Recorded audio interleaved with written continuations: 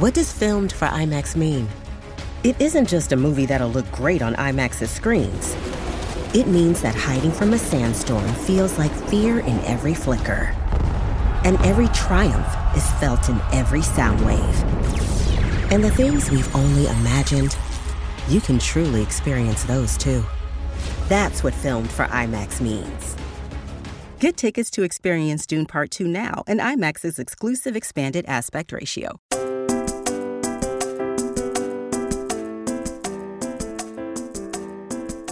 Hola, hola, mi gente. I'm Jessica Yanez, and this is the Wine and Chisme podcast. A podcast created to amplify voices and share the stories of people from BIPOC communities doing remarkable things. All while sipping on a glass of wine. So welcome to your new Wednesday.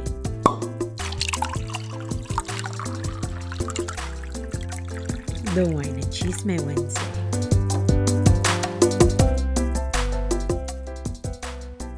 Little Wing is now streaming on Paramount Plus. I'm in a period of emotional upheaval.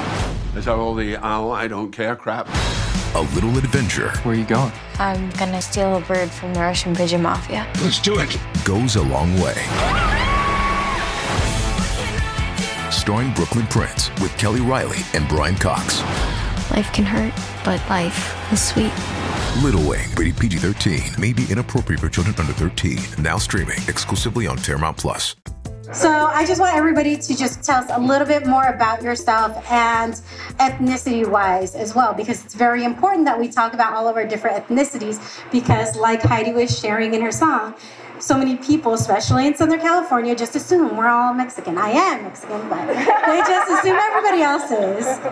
Okay, hello everyone. Buenas tardes. My name is Eliana Reyes. I am Puerto Rican and Dominican. So I was born in New York. When I was like 3, we moved to Puerto Rico. I grew up between Puerto Rico and Santo Domingo. Then I landed in the Midwest, where I quickly realized that when I'm not in the East Coast, I'm just Black American. So I have a very unique experience being Afro-Latina and what that meant based on the region that I was in. I'm an actor, plus-size model, producer, and director. Right now, I'm working on a documentary about my father that just got released out of 26 years of being in prison. And we went to DR. Lorena Jorge, who's also an actor and producer, she came with us, and I'm really excited to tell that story. So, yeah, and I'm a producer and host at LATV here.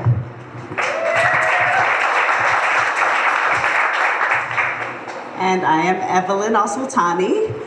My mom was Cuban. She passed away when I was little, and I was raised by my stepmom, who is Colombian. My dad was Iraqi Muslim. He first married a Cuban Catholic and then a Colombian Catholic. It's a very mixed family. And I was born and raised in New York City. And I am a professor at USC, and I study representations of Arabs and Muslims. My book just came out, my second book, called Broken, The Failed Promise of Muslim Inclusion, and I'll be hopefully sharing some of that with you today. And thank you, Jessica, for inviting me.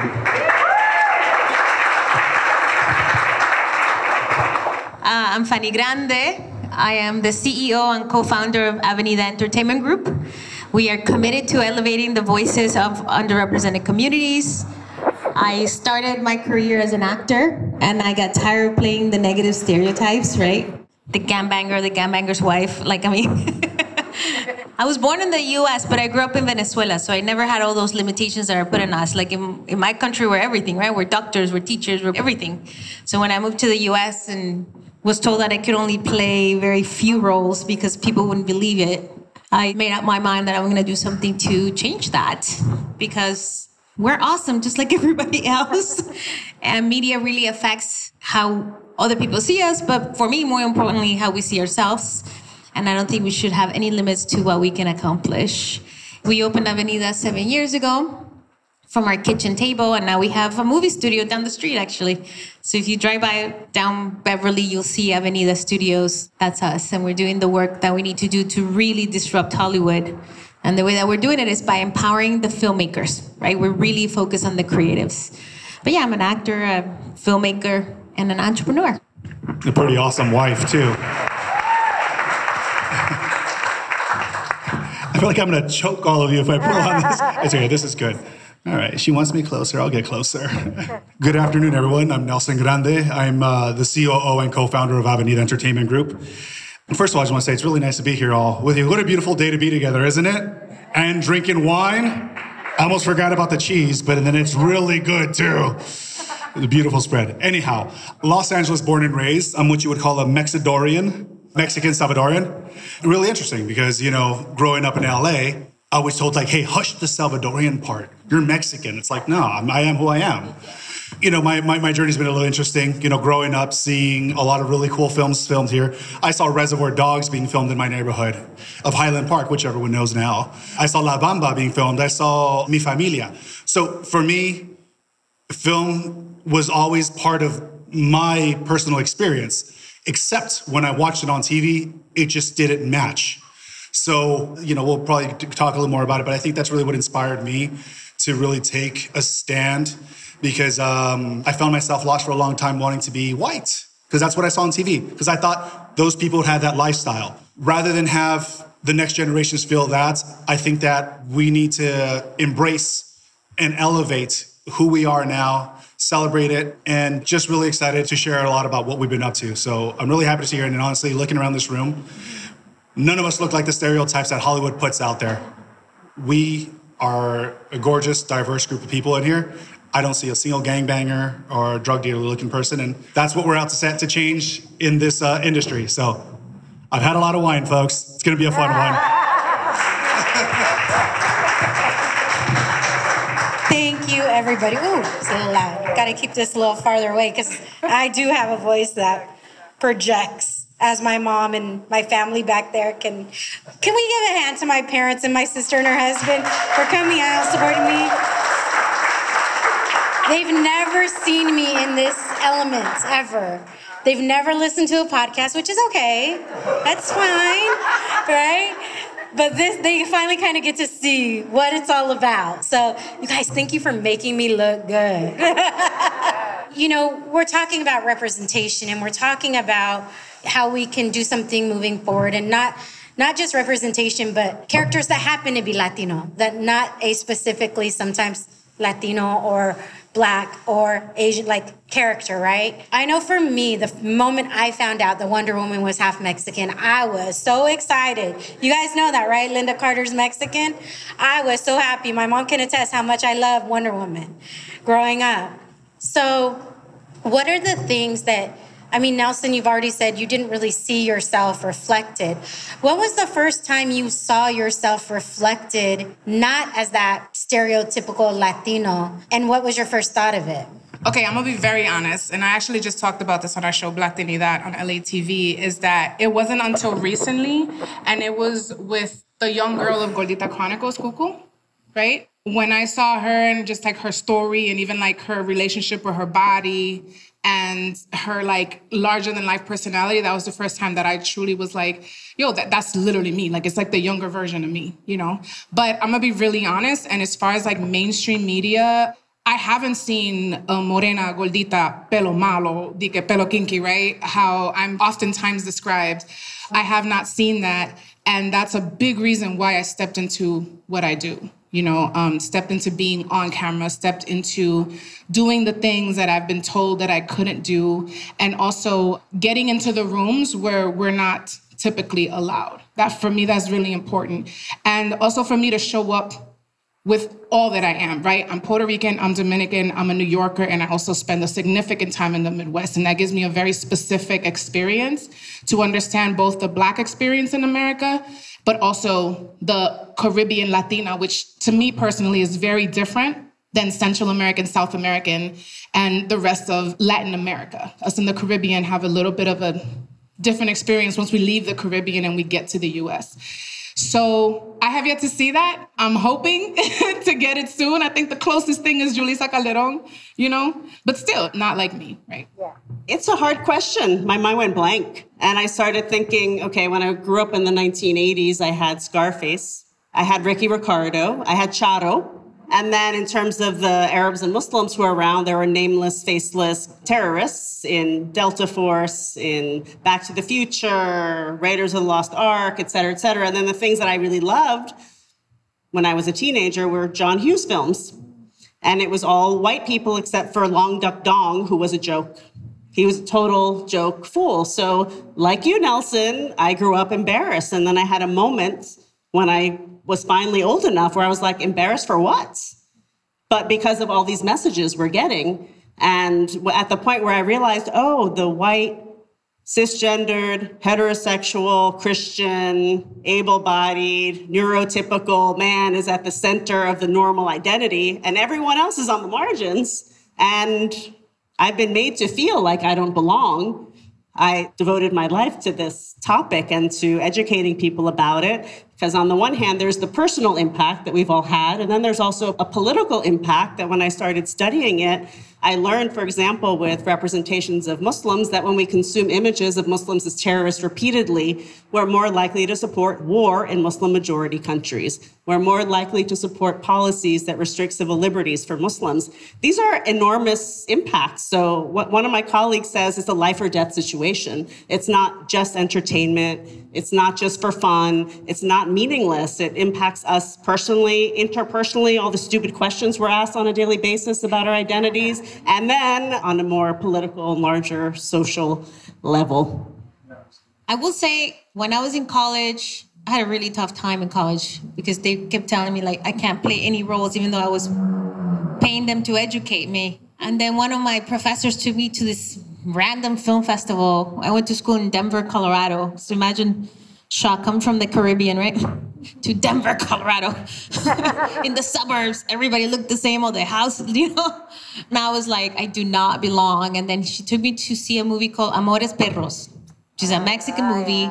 And I saw that, and I just, my life was never the same. I decided I can make movies. I can tell the stories. I don't have to just be the actor. And I started making movies. That was, 25 years ago. Recently, I would say it's very hard, right? Because we get so little representation. But I think, one day at a time, I saw that family. I was like, oh, no, I'm not Cuban, but I'm Venezuelan, and she kind of looks like me, I was like, ooh, that was the first show. And that was 3 years ago? When I was like, and it was a remake, right? In order for it to even get greenlit, it had to be a remake, right? This is the kind of stuff that is getting produced. But I did watch that, and I was very happy when the show came out. And, we fought really hard for it to keep coming back. And after each season, we had to fight and fight and fight and fight. And it's like, okay, whatever. Just let it go. We're going to do our own network now. So our stories don't get canceled. But I would say Amores Perros really gave me the power to start filmmaking. And one day at a time, I would say it's like a close representation of my family. And I really like that show. It's unfortunate how we all had to dig deep. Like, no one had an answer for that right away. We were like, which one? There's only a handful. I think the one that actually helped change and it kind of alter me was Some Time Back. And it kind of builds off of what I shared about wanting to be white, because that's who I saw represented as the people who lived the life I wanted to live. But for me, it was a Latino, being very Latino in the real world plus make-believe world. It was watching Raul Julia in The Addams Family. Oh, I love that movie. I love it to my soul because of what it did for me. I feel the back of my eyes getting a little watery. That's how much I love it, how much the impact was. To see a Latino being very masculine and a Latino and loving his family and being an oddball and being everyone he was in a world of people who don't look like him, either creatures or white folks, So to me, that opened my eyes in the sense of oh, there's a chance. So, we recently watched it with our little girl, with our daughter, our little girl who's 5'9", 12 years old. She's incredible. She's a giant child. And I'm watching it with her do you like it? Do you like it? I had so much on it, and she loved it, thankfully, but she loved Wednesday Addams too, yeah. So, again, Jenna Ortega, another Latina, and it's cool because we see what we're all fighting for, and as much as the shift is slow, it does seem like there actually is momentum happening now. It seems like the youth, we got Peso Pluma, this kid coming out of nowhere. We got regional music #1 in the charts at Coachella, We have, Bad Bunny #1. So it feels that as much as hard as this question was for all of us right now, I'm still hopeful that the work that we've all done is actually making some headway. Hopefully in maybe 2 years or 3 years, this won't be so difficult to answer to the next group of folks that you ask. Wine break. Time to refill that glass and come back for more Wine and Chisme. This live Wine and Chisme podcast event wouldn't have been possible without our in-kind sponsors, including our wine sponsors, Seis Soles Wine, Vinos Unidos, and Esfuerzo Wines, with bubbles provided by Infinity Cellars. Our VIP bag contributors, Rizos Curls and Vive Cosmetics, our water partner, Chiqui Chiqui Boom Boom, and La Revista Internacional for sponsoring tickets for 3 of our lucky guests. And I would like to thank my friends Heidi Rojas for her performance at the live event, as well as Ivan Hernandez for providing a pre-panel meditation. And of course, to all those who attended and made my dreams come true. I appreciate you more than you could ever know. Muchos abrazos to you all.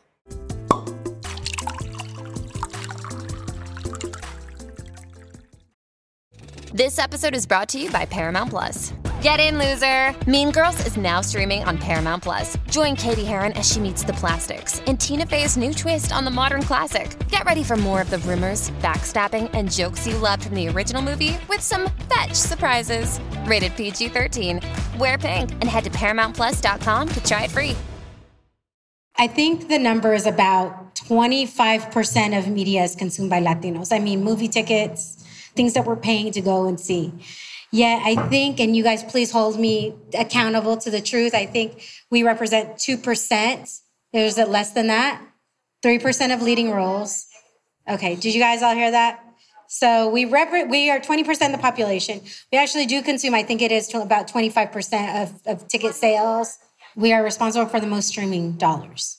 Yet 3% of leads go to our community, and half of those are negative stereotypical roles.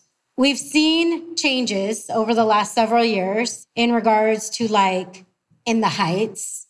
Yes, I'm glad I saw your face and I'm super excited about that. And I'll tell you why, because there's a reason, right? So that was kind of my point. Like we have these things, and let's be honest, movie studios, they're all about the bottom dollar, right? They're all about the bottom line. And sometimes we can be our own worst enemy when it comes to certain things. So my question is to you all, in whatever order you want is fine. Because I know for something like In the Heights, there was a lot of blowback in regards to it not being truly representative. I am not from New York. I didn't grow up in New York. So I'm not gonna lie. Like if I would look at that film and think that would be representative. And then I would have somebody tell me, girl, you're crazy. No, that's not what it's like. There's not enough darker complected people. And they're like, no. However, if we don't support what we have, we can't get more. So how do you guys feel we can walk that line by supporting what we have, but still holding places accountable that we want more? When In the Heights came out, there was a lot of members of the community really seeing this, this is gonna be the film that's finally gonna break through for us, right? It didn't do so well. And we've talked to the execs. They were at our studio telling us, you know what? There were meetings after that movie bombed. They're not gonna greenlight any more films. Was the movie perfect? Absolutely not. There are a lot of things with colorism and issues that are important, but I personally adored the film. Like, I loved it, but it's also a musical. It's very specific, right? And they put so much on it. They put so much on, like, the expectations for this musical, which is, who watches musicals? Is a very specific audience. And they put so much money behind this thing, and the director was not Latino, the DP was not Latino, right? But listen, Lin-Manuel Miranda is like, he's really trying over here, right? The fact that he even got it greenlit and got it for that budget was a miracle. It was a miracle. He tried for over 10 years to get this movie made. He got it made, and we tanked it. We did that. So then we gave the studios a reason to say, you see, we tried. Now, if you think about the white community, how many movies fail, right? Nobody says, oh, well. What happens is we get so little content for us, about us, that when one comes out, we want it to represent all of us, and that's simply impossible. It's impossible. It's not gonna happen. So what do I tell my followers on social media or everybody? Just support it. Just put it on. I'm not into the Mayans show. Why the bike gang? That is not my thing at all. I know a lot of the actors. I am so happy they're working. I play it in the background. I don't care. I'll play it. Why? Because we need to send a powerful message to Hollywood that we will watch this stuff. Is it fair? No, it's not fair. We should have tons of content that we could choose from. But if anything, every time something comes that they actually, it's a miracle that it even gets made and we tank it, then we're telling the studios, there's just nothing that's gonna succeed. So this is my philosophy. We have to support everything that comes out. I'm sorry, we have to. Just play it, put it on the background, just play it, support it, okay? Create our own content. We have to create our own content. And we have to support the content that gets created. Look at Tyler Perry. Even if you don't like his stuff, you cannot deny that this man has shifted the conversation in Hollywood. As a matter of fact, African Americans are overrepresented, right? And they earned it. They fought for it. They demanded their space. And you know what? They talk about some of this content that comes out. They're like, oh my God. But they talk about it and they still support it though, right? For me, I would have loved to see In the Heights be a huge success and for us to talk about the big issue they had with colorism, right? Just like Crazy Rich Asians, same director. Really? Yes. The Asian community had a huge issue with Crazy Rich Asians and colorism because he was even worse with Crazy Rich Asians. But guess what? They made it a #1 hit in the world. Where's the Asian community now? The first Asian woman director has won an Academy Award, okay? What happened at the last Academy Award? An Asian movie won everything, and it was amazing, by the way, right? And how did this happen? Because the Asian community got behind this one film and made it so huge, and the way that Hollywood works is, let's just make more of this. That's why there's so many freaking remakes. They remake, Fast and the Furious 55 or something, oh my gosh, I don't even know how many numbers we have. Is it fair? No, but this is how it works. I feel like we have to support everything that comes out. It's most likely not gonna tell your story, but it's gonna be adjacent maybe, hopefully, so that the studios will keep making more, but also support the independent filmmakers that are going out there, raising funds, creating their content. Turn on LA TV, they have great programming. They have talk shows with Latinas, they have all this stuff. Watch the stuff, the few stuff that's out there, watch it, support it. And we have to unite as a community. We're really, really divided. So for things to change, we have so much power. We can really change things if we come together. I just want to bring the stats up one more time to make people present of it. As a community, we really have the ability to make or break any industry that we want. Any film, any industry. We are the alpha buying power. We buy a hell of a lot more than any other group does. But going back, I just wanted to share something. The thing is with Latinos, we're very proud. So Mexicanos, so Colombiano, we're very proud. But the thing is, sometimes I think we do it to a fault. That we think that, Venezuelan arepas are better than Colombian arepas, and then you just get into it, or Mexican tamales, or, all this, and it just really gets to the thing. We understand, we all have pride. But we understand that our brothers and sisters from a country over have the same type of pride. And I think that's something that we have to dial down and understand. There's certain differences, but there are also similarities at the same time. I was on a Clubhouse conversation when In the Heights came out, and I jumped in because this entire conversation was people bashing it. They're like, I'm this, I'm that, I'm this Latino, I'm here from there, and I wasn't represented, so I ain't gonna watch it. I told my family not to watch it. I stopped them from going out. I'm like, cool. And I casually brought up, by the way, changing the subject. Did you guys watch the Star Wars movie? Yeah, cool. I was like, cool. So how much part creature are you? How much part spaceman are you?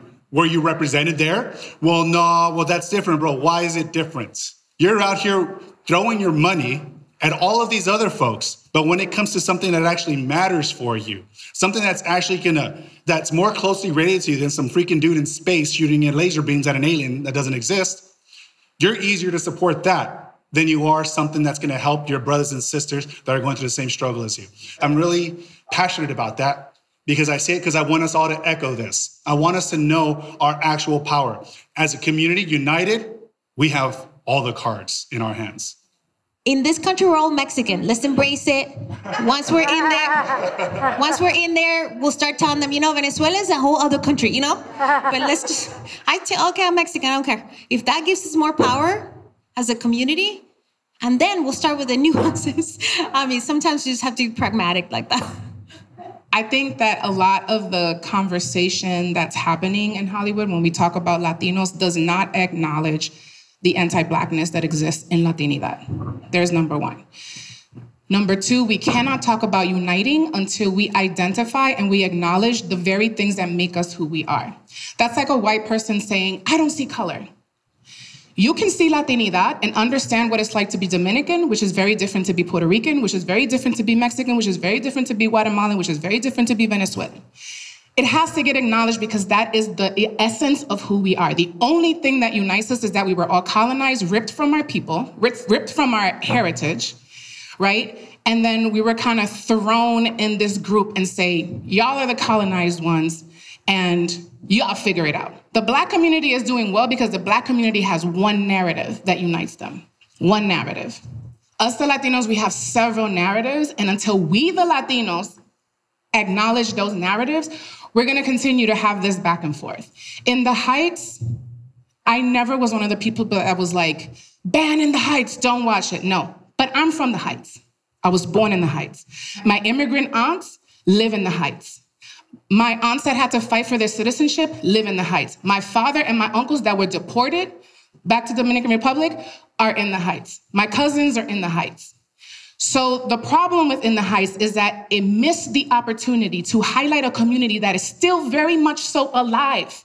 This isn't a fictional place, right? This isn't a fictional place where everything is, no, this is a real place. And if you wanted to tell this story the way you told it on Broadway, which was amazing, you should have done what you did on Broadway in the film, because there was a huge missed opportunity to get Dominican and Afro-Latino singers and dancers, to get Dominican and Afro-Latino leads, to get Dominican and Afro-Latino music.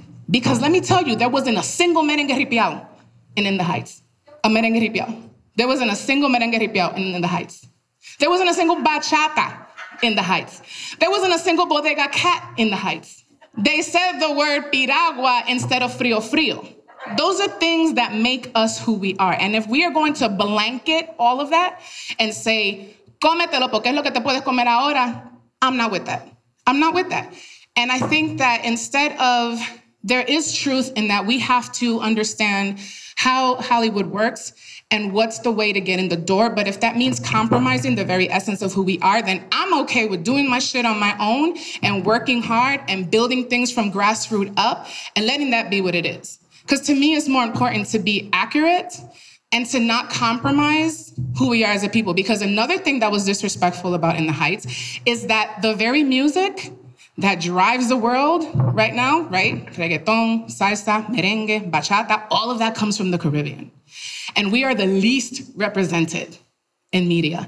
So there's layers to it, right? There's layers from white people to Black people, to Latino people, to Afro-Latino people, and to dark-skinned Afro-Latino people. There's disenfranchisement on top of disenfranchisement on top of different disenfranchisement. So until we acknowledge those layers, and until we start to think about how we perpetuate that colorism as Latinos and how we perpetuate that blanketing, we're gonna always keep doing the same thing we've been doing. You know what I'm saying? Yeah. So I have a lot of feelings about this. I'm very boisterous about this. That's why I have a show called Black Dinidad, because Latino people get nervous when you hear the word Black, you know? However, us in the Caribbean, we come from West Africa. We are the most West African and Black influenced part of Latin America. And I don't ever want to feel like I have to leave that at the door just to be considered Latina. Just how when I was in the Midwest, I didn't want to have to leave my Latina-ness to be accepted, because the Latinos in the Midwest looked me in my face and told me, no, tú eres muy negra, tú tienes, no, ¿cómo tú eres Latina? ¿Cómo tú hablas español? My agencies have told me, you're too Black, we can't submit you for Latina roles. So we're going to submit you for ethnically ambiguous or for Black. You see what I'm saying? So again, when we start blanketing things, we start to disregard the very root of the issue. And we cannot, as Latino, become the white people that say, I don't see color. I don't see color, yo amo todo el mundo, todos somos iguales, todos somos humanos. No. Ahí hay muchas experiencias a lot of experiences that are very specific to who we are. And I think that if we start embracing who we are and we start highlighting those things, then we can say like, coño, the Guatemalans tienen esto, and that's very similar to us. Let's gather. Coño, los Mexicanos hacen esto, and that's similar to us. Let's come together. But not say, mira, we're just all the same. That's something that I'm just personally, I'm not with. And I think that a lot of Afro-Latinos, a lot of Caribbean Afro-Latinos, a lot of Latinos that present as Black, right? We have to fight for this to be acknowledged because we are constantly left out of the conversation of Latinos. And till this day, there are still more Mexican and Latin Americans represented than Afro-Latinos and Caribbean Latinos. I still don't see a show that represents my people. I still don't see a movie that represents my people. Funny enough, the one movie that does represent Afro-Latinidad is Fast and Furious. Right? So it's like, I think that this can be a conversation that can go on and on and on, but this is something that personally affects me, personally affects my family, my people that look like me. And I think that it's something that definitely needs to be acknowledged. And I think also that's why a lot of people like me decide I'm going to write, I'm going to produce, direct, and I'm also going to be on camera. Because if people aren't creating those roles for us because they don't understand who we are and what we represent, then how are we going to get on camera? First, thank you for sharing, because beautiful. And maybe you can educate me, right? Because even though I look this way, I don't claim to be Afro-Latina, even though people tell me I am, because I never experienced what you've experienced. So people will call me and be like, oh, here's a job for you. And I'll be like, no, I'm not going to take a job, because being an Afro-Latina is more than DNA. It's a culture, it's an experience, right? So my question for you is, I've talked to Leslie Grace, who's an Afro-Latina isn't she Dominican? And she was the lead in the show. So I'm trying to understand from your point of view, actually, like completely open, because I want to learn. Having her as the lead of this film, and I watched the Broadway show several times, so to me it was the same music. And I know a lot of the dancers, they're Afro-Latinos that were in the film. Was it because they removed the line where she was like dating an actual Black person and like that conflict with the family? I feel like that was a mistake, because that was the one part that addressed colorism in our community.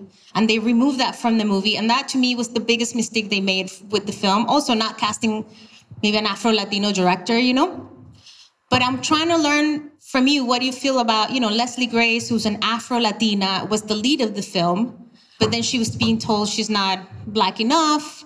And then, we had Dasha Polanco, we had the owner from the salon who was also an Afro-Latina. So I'm wondering, was it because not everybody was Afro-Latino that it felt like it should have been mostly just Dominican? Or because from the show, I remember from Broadway, it was Mi Bandera, it was like a little bit of everybody. So I'm just wondering how the translation for you from the show to the movie was so different. That I'm just, from your experience, what did you see?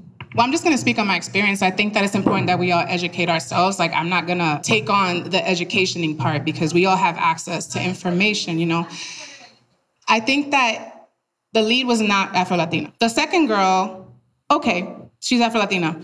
Still, she could have been the lead, right? There's a certain intentionality that can be made that makes a difference. So there's that part. The second part is that culturally, the movie didn't represent the place that it's talking about. Like I said, In the Heights is not a fictional place. If I go to Mexico, if I go to wherever norteño is from or ranchera's from, and I put a bunch of Dominican, Puerto Ricans, or Cubans to act in that movie, and I dress us in ranchera gear, and I put the hat on, and I put the boots, the Mexican community is going to get up and be like, why don't we have actually norteño and Mexican people in this film? That's a simplification of what it means and what it meant. And I think that sometimes when a community stands up and says, I don't feel represented, we don't have the right to police them and to say, well, you shouldn't feel that way because at least you got this one person. We got to listen to people. You know what I'm saying? We got to listen to people, and we got to say, okay, these people didn't feel represented. This film is about their neighborhood. You go to the Heights, everyone looks like me or darker. You know what I'm saying? Not everyone. Now there's a lot of Mexicans that live in the Heights. There's some gentrification happening. The Heights actually used to be a Jewish community, so there's a huge Jewish representation in the Heights. But the Heights that they were talking about, the story of Usnavi, too, right? And what that means, that's my father's story, right? That's so many of our father's stories. And I think that they could have taken a little more responsibility, and instead of reaching to who they already knew, because there was a lot of people from Hamilton in the Heights, I think that they could have done a wider search, and they could have found really, really, really amazing people that could have represented a broader spectrum. And also they could have done better with the music to actually represent what it's like to be Dominican and living in the Heights. Because again, if we're talking about a fictional place, haz lo que te dé la gana. You know what I'm saying? But the Heights is a real, actual place where people actually live, where people are still dealing with disenfranchisement, where my aunts are still hoping they don't get kicked out because they're gentrifying 172nd and Broadway. This is all real time things happening. And so it was a huge missed opportunity to amplify one of the communities that's actually the most underrepresented when we talk about media, which is the Dominican community. But, you know, everybody loves dembow, everybody loves bachata, everybody loves merengue ripiao, everybody loves that. But when it comes to like, here's a huge opportunity to tell the story of this community, it's like, actually, we're gonna globalize it and make it more than just Dominicans. And that to me was a huge missed opportunity. When I was listening to Fanny, I was like, yeah, I'm totally there. And then I was listening to Eliana, I was like, yeah, I'm totally there. And with the Arab and Muslim community, there's also an anti-Blackness problem. But the reason so where I landed is that, because in the Arab and Muslim community, there are similar kinds of debates happening. There are stories, for example, Rami on Hulu. We finally have an Arab Muslim family on television written by an Arab Muslim, and a lot of people don't like the show. And I'm with you on that. If you don't like it, still support it. But there's something different when you don't get it right. So there are 2 billion Muslims. Of course, all 2 billion people aren't going to like this one show, and there's stupid pressure on people who are producing these shows. It's unrealistic. It's one story. But it's a different thing to not get it right, to represent a community incorrectly. And one of the terms in my book is the diversity compromise, which is what I've been noticing. We're in this diversity moment, diversifying here, diversifying there. We're celebrating diversity. And in the case of Arabs and Muslims, it's like, you go this far, but you can't go that far, and you're supposed to be happy with it. So you might have a story. There's a TV show called Transplant about a Syrian Muslim refugee doctor. Wow, we've never seen anything like that. First scene, something happens, it looks like a terrorist attack, we think he's involved, it turns out he's not. Why? And there are so many examples like that. So, yes. So I just wanted to say that I think I agree with you, Fanny, that if you see a show that you don't like, but it's about your community, please support it. But if you're getting it wrong, you have to have a conversation about it, and you have to push the conversation, and we have to eventually get it right. You kind of took the words right out of my mouth, because I felt the same way. I'm like, yeah. Oh my gosh, you're right, you know? But that's why we're here, right? That's why we're having these conversations. And these conversations can get very heated, but it's okay, because we have to be able to listen, have an open mind, have an open heart about what's happening in order to progress. Because without that, right, like Fanny was saying, conversations were had after that movie of saying, well, we gave it a shot. We all know that there really wasn't a true shot given, but it was like dangling the carrot. Oh, you didn't eat enough of it, I'm taking it away, right? So it's those types of things that we have to just be on the lookout for, but also, support. Now, as people who are actually you're an actor, you also are a plus size model, you're an actor as well. Fanny, I don't know, Nelson, are you an actor? Oh, lo siento. And first of all, Evelyn, thank you for bringing that point of view in regards to Arab and Muslim representation, because that was one of the reasons I wanted you here to bring it, because it's about representation in media, not just our representation, right? But all of our representation, because of how much media is consumed, how much media is put out, how much media consumed, and how don't you change a channel and you're like, I feel like I've seen this before, and it's something you've never seen because it's the same thing pumped out in just a different version, right? So how do we take our stories back? I know that's a lot, and because we kind of have to wrap it up and let everybody have their final wines and cheeses and photos, but where can we start? Well, it starts with the people that are writing for their characters to have those experiences as those characters. I'm not going to write the role for a woman because I don't know those experiences. I don't know, women, you ever watch a show and you're like, this woman's over-sexualized, like, obviously a man wrote it. You know, it's like she walks in lingerie, like, to work. Like, guys are like, yeah, and the women are like, what? Bringing it back to what we're talking about is it's having the people who have those experiences be the ones who write those roles. You know, having an Afro-Latina write the Afro-Latina roles, having the Mexican guy from LA write these roles, having a diverse writer's room, having a diverse producer, having a diverse executives to understand what it actually means. And diverse doesn't mean non-white. I want to understand, and it's something I preach, because I preach a lot on social media and everywhere. Diversity doesn't mean anti-anything. Diversity means everything. And that's something I think that we need to repeat also. You know, one thing that we're doing is, you know, we're launching our digital network in about 8 weeks.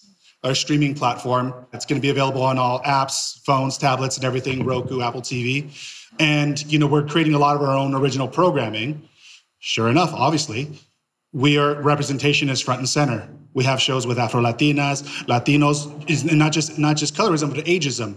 Older Latinos and Latinas, younger, folks who identify as non-binary, Latinx, Latine, Latino, Latina, whatever it is. Because going back to what we're all saying here, within the Latino community itself, we are diverse ourselves. We're not just one segment of diversity within our own diverse group. We are diversity to umpteenth power. So one thing that we're doing is that we know our Latino and Latina experience from being a Venezolana, Mexicano Salvadoreño, living in LA, but that's this much. So it's our responsibility and the responsibility of folks creating this content to not take it all upon yourselves and really bring in teams, because there was a Nielsen and Latino Donors Collaborative study that came out last year, and there's actually a new one being released this year. We're in New York next week to get the stats. Latinos as a community are 60% more likely to watch a TV show if they are represented accurately. I don't care who you are as an executive. If you're hearing more eyeballs, more viewership, and more ads consumed, your thought should be, all right, let's make this diversity thing happen.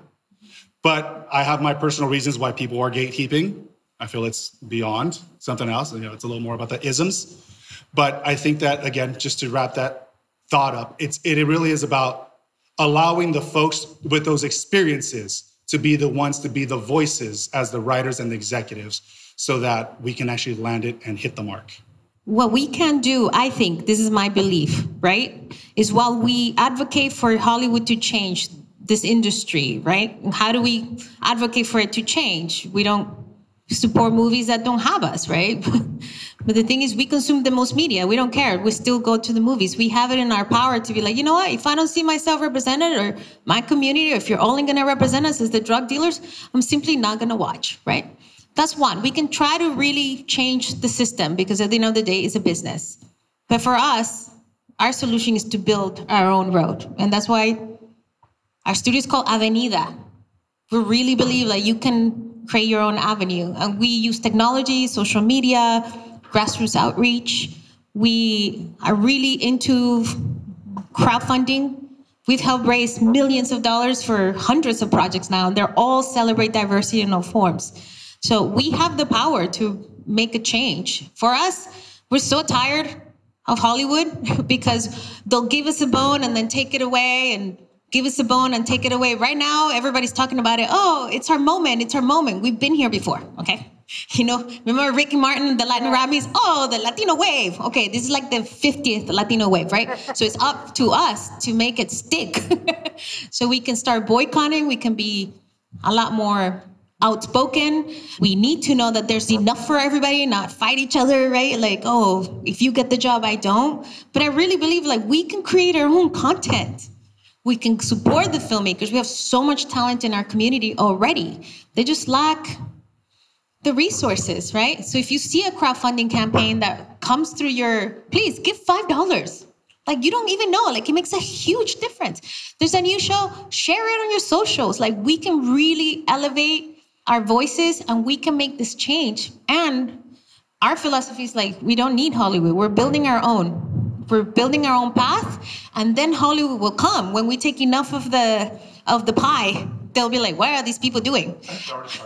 Yeah, and it's not just us, right? There's a lot of people trying to do what we're doing, but I feel like instead of just taking the crumbs and keep giving them our money, we can start voting with our money and support the creators.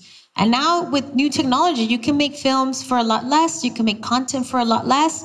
I mean, we should be getting the same budgets as everybody else. But in the meantime, what can we do? Let's be proactive. Let's really, really support the filmmakers, the actors, the writers, the producers that are just trying to tell our stories instead of keep giving our money to the system that keeps shutting us out.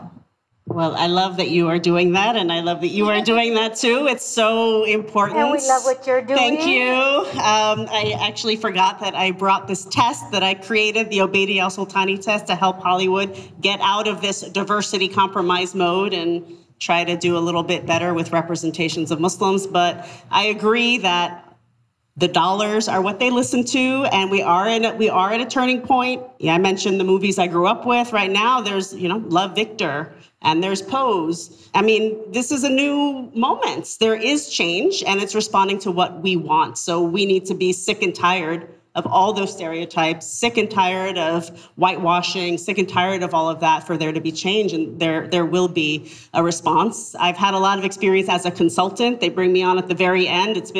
My experiences have been very shallow. So for those in Hollywood, if you're writing about a community, you have to have people on your team of that community from start to finish and not just tack people on at the end. So anyway, if anyone's interested in the Obeidi al-Sultani test, I have copies, and I also brought one of my books for free for whoever wants it. Aw, thank you. Right? You get a book, and you get a book, and you get a book. I love that. I think there's multiple things that could happen. I think that we underestimate the power of storytelling amongst our own community and really empowering our people to tell their stories, empowering, independent filmmakers to tell stories of our people as well. I think that when we get into Hollywood level where we're talking showrunners and networks, I think it is important for showrunners to surround themselves with either consultants, right? People that can help educate them or can help build the conversation around this is a difference between a Puerto Rican doesn't say that and a Colombian does say that, or, those little nuances.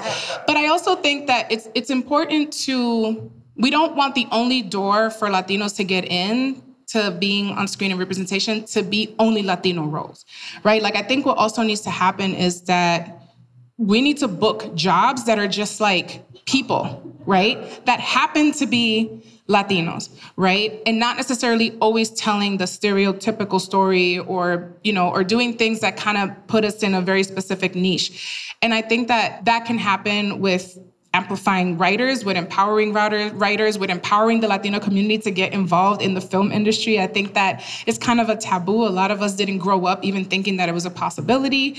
I didn't go to film school. I just happened to have a talent for storytelling, and I just kind of figured out, like, this is how you do it, this is how you use a camera, and this is how we're gonna make it happen.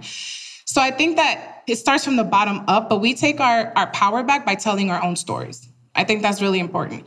And I think that also those of us that are auditioning, also saying no sometimes when we do get put in a position that's gonna pigeonhole us. And going for that role, even if it says looking for white person, size 5, whatever, like, still show up in that audition and bring who you are into that audition. Like, there's been plenty of people whose roles have been changed to suit them once they see them in that audition. But I think all of that comes from empowerment too. So I think coming together, having these conversations, storytelling, empowering people to storytell, and then also learning when to say no.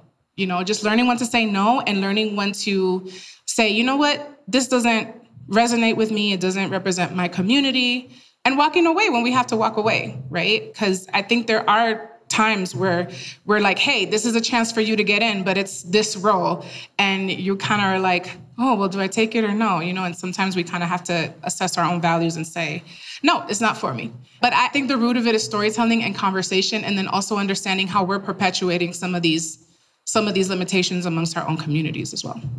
Ooh, I mean, this is like the beginning. Obviously, we didn't get through many questions because these are so deep, right? I just want to say how much I appreciate, because every single person on this stage has a completely different experience. And this is exactly why I asked each of you to be on this panel, because I knew it was going to start, a pretty interesting dialogue, but it's okay, and that's what we need. So thank you, all of you, for bringing your perspective, bringing your point of view. There is so much more. Believe me, we'll have one-on-one time. This is the beginning of the conversation. So can we please give a hand for our panelists today?